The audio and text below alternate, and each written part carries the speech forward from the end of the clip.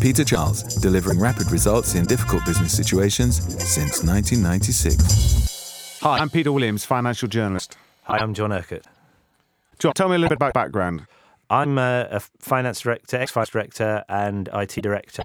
My area of expertise is to join the finance function with the operational IT systems and make sure that everything is giving consistent data throughout the organisation. OK, well, let's talk about information management in companies. John, it strikes me it's between a shambles and a scandal.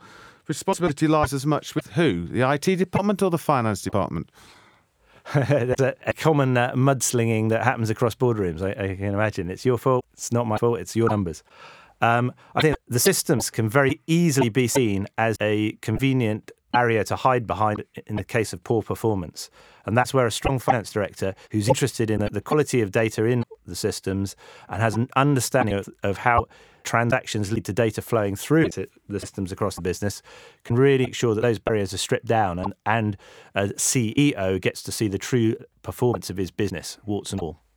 OK, you're clearly quite passionate about this. You must have learnt from experience. Tell me some of the examples that you've seen of terrible practices in IT departments and data warehouses. Well, only the other day, we were working on a system, making sure that all its data feeds are working in time for a year-end process. Everybody's keen so that they can have the final year numbers on the following day of the close in the business. Suddenly up pops a series of changes that have been made in an operational side of the business, contracts that have been moved from one legal entity to another, lack of consideration of how that will feed through the financial systems, and suddenly the year-end numbers, which the CEO is hoping to publish to the organisation, are delayed because nobody's sure exactly what the true result is. OK, well, as a CEO, I'd be furious about that. Surely one answer for me as a CEO would be, OK, let's just go out and buy a completely new system. What's wrong with that? Absolutely, that's the easiest decision to take. Unfortunately, in my experience, it never leads to the solution of the actual underlying problem. At the end of the day, people have to understand their data, understand how it's flowing through their organisation before they can make best use of their systems. Throwing in another system just throws out a whole load of experience of using that system, and you start from scratch. You get fresh vendors in, fresh people to learn your organisation, and it ignores the people that truly do understand the data, or should understand the data, which is your own internal finance department. OK, so the solution isn't buying new equipment. It isn't having turf wars. So what is the way ahead? What's the best way to solve this problem? The best way, I believe, is to look for the simplest data flows through your systems. Wherever you've got multiple systems, without good reason, cut them out and stick to your core systems. Get your numbers in that are coming out from different areas of the department as close as they can to the numbers that are coming out of the finance department. In short, get one version of the truth, capture your data as early as possible and make it widely available throughout the organisation with no barriers. OK, you've told us about the bad practice you've seen. Are some companies actually doing what you've just recommended?